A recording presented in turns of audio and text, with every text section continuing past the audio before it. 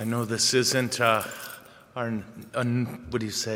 norm for our Saturday Mass, but I'm going to do it anyway because I'm in charge, But a few weeks ago, one of you told me about Wayne's death, and I was just so shocked and sad. And then we saw there wasn't a funeral coming up, so we put this on the calendar at the first available day, right, to pray a Mass for that beautiful man. And I don't know how many of you know him, but he sat, if I may, blue sweater right there, he sat right about behind you, or sweatshirt. And every Mass, when I'd walk by, he'd smile.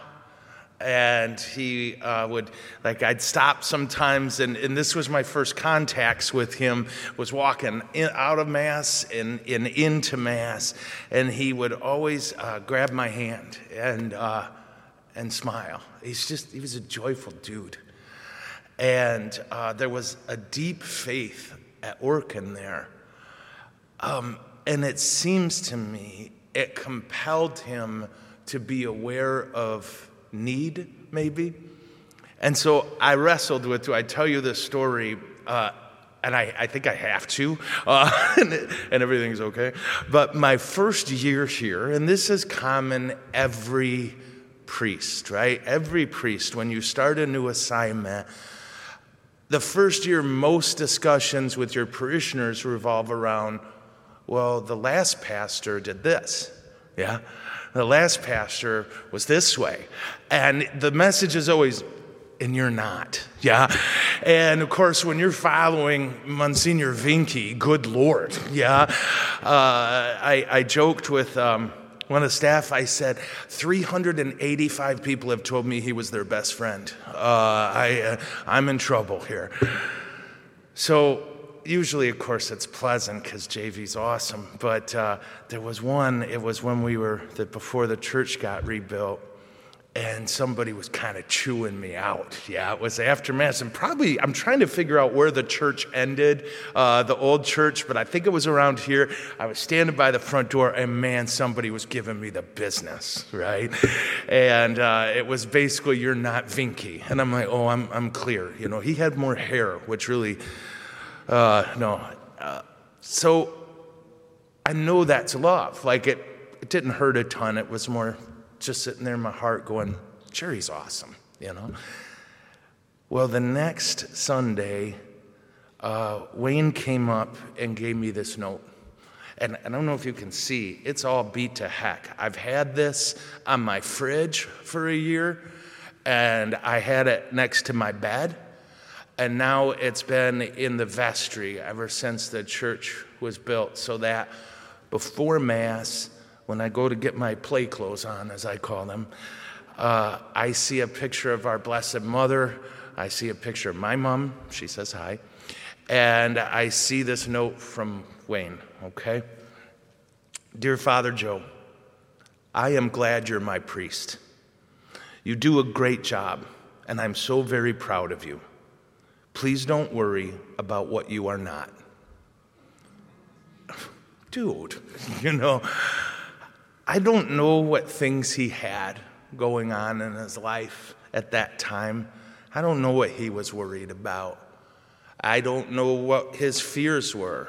Or I do know, because he didn't tell me, what he did was picked out what mine were and made sure I was okay. And I just thank the Lord for that. What a good guy. And that goodness proceeded from his faith. And so this morning, you hear our beautiful gospel reading. And I kind of chuckled this morning when I saw that because, of course, when we talk about Jesus' transfiguration, right? The fact that Jesus took his three closest guys, right, and takes them up to the top of this mountain, and it says right in front of them, he was transfigured. And what he was showing them is what we will look like in heaven. Yeah, that's the key.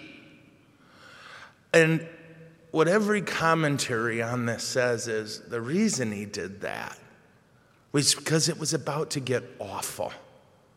Jesus was about to get torn to pieces.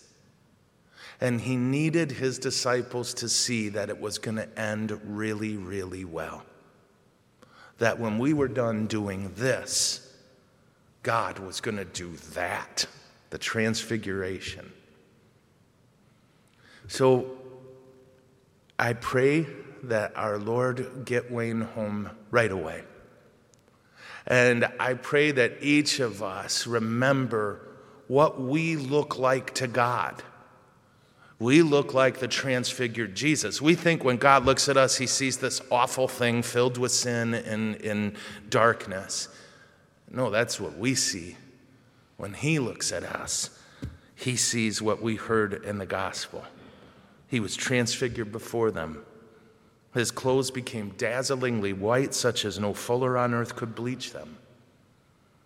When God looks at you, you shine like the sun.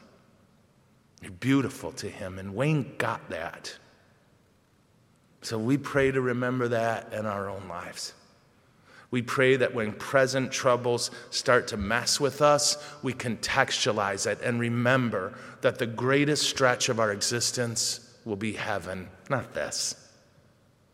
And let that knowledge give us joy so that we're a little less focused on our need and more focused on others. Amen? Okay.